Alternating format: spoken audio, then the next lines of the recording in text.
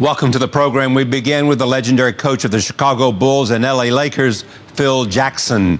His new memoir is called 11 Rings, The Soul of Success. Basketball has I compare it a lot to jazz when I talk about it in those esoteric terms. That it's, there's a lot of freelance stuff that's going on, but you're all kind of in the rhythm together over here, and you're anticipating what's going to go on, and you're ready to pick up the beat if things come your way, and you might have a little bit of a solo act, and it's a real combination of a group of people playing together in sync.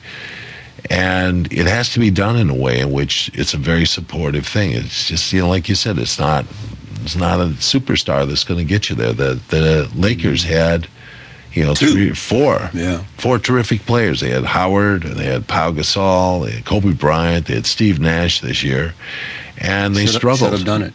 We conclude with the CEO of Delta Airlines, Richard Anderson. We went through a financial meltdown. And when you take the amalgamation of all that, it's really a great American story. I mean, we've basically, without any government help or intervention and a lot of hard work, now turned Delta into one of the most profitable airlines in the world. And we'll be on our fourth year of really strong profitability. Phil Jackson and Richard Anderson when we continue. From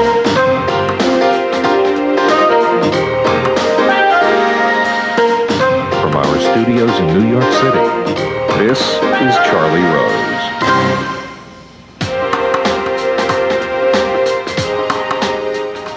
Phil Jackson is here. He is one of the winningest coaches in basketball history. He oversaw 2 NBA dynasties, won 6 titles with the Chicago Bulls, and then 5 with the Los Angeles Lakers. Those teams were led by 2 of the Giants' all-time great players, Michael Jordan and Kobe Bryant. Since leaving the Lakers in 2011, he's taken time to reflect on his coaching journey and what might be next. The story is told in 11 Rings, The Soul of Success. I am very pleased to have Phil Jackson back at this table. Welcome. Thank you very much. It's nice to be sitting around this table again. Thank you, sir. So let's just talk about the title, 11 Rings. I mean, clearly these are 11 rings that you've won, but rings has something to do, the concept of rings, as to why you've won. Yeah, that first chapter that's in this book really talks about the rings and the fact that team was, they got in the middle of the center circle and they put their hands in and they said, 1, 2, 3, ring. Yeah. As a symbol of what they were after and about the unity that's about a ring and how they came together to become a championship team. But where does it come from in terms of your philosophy?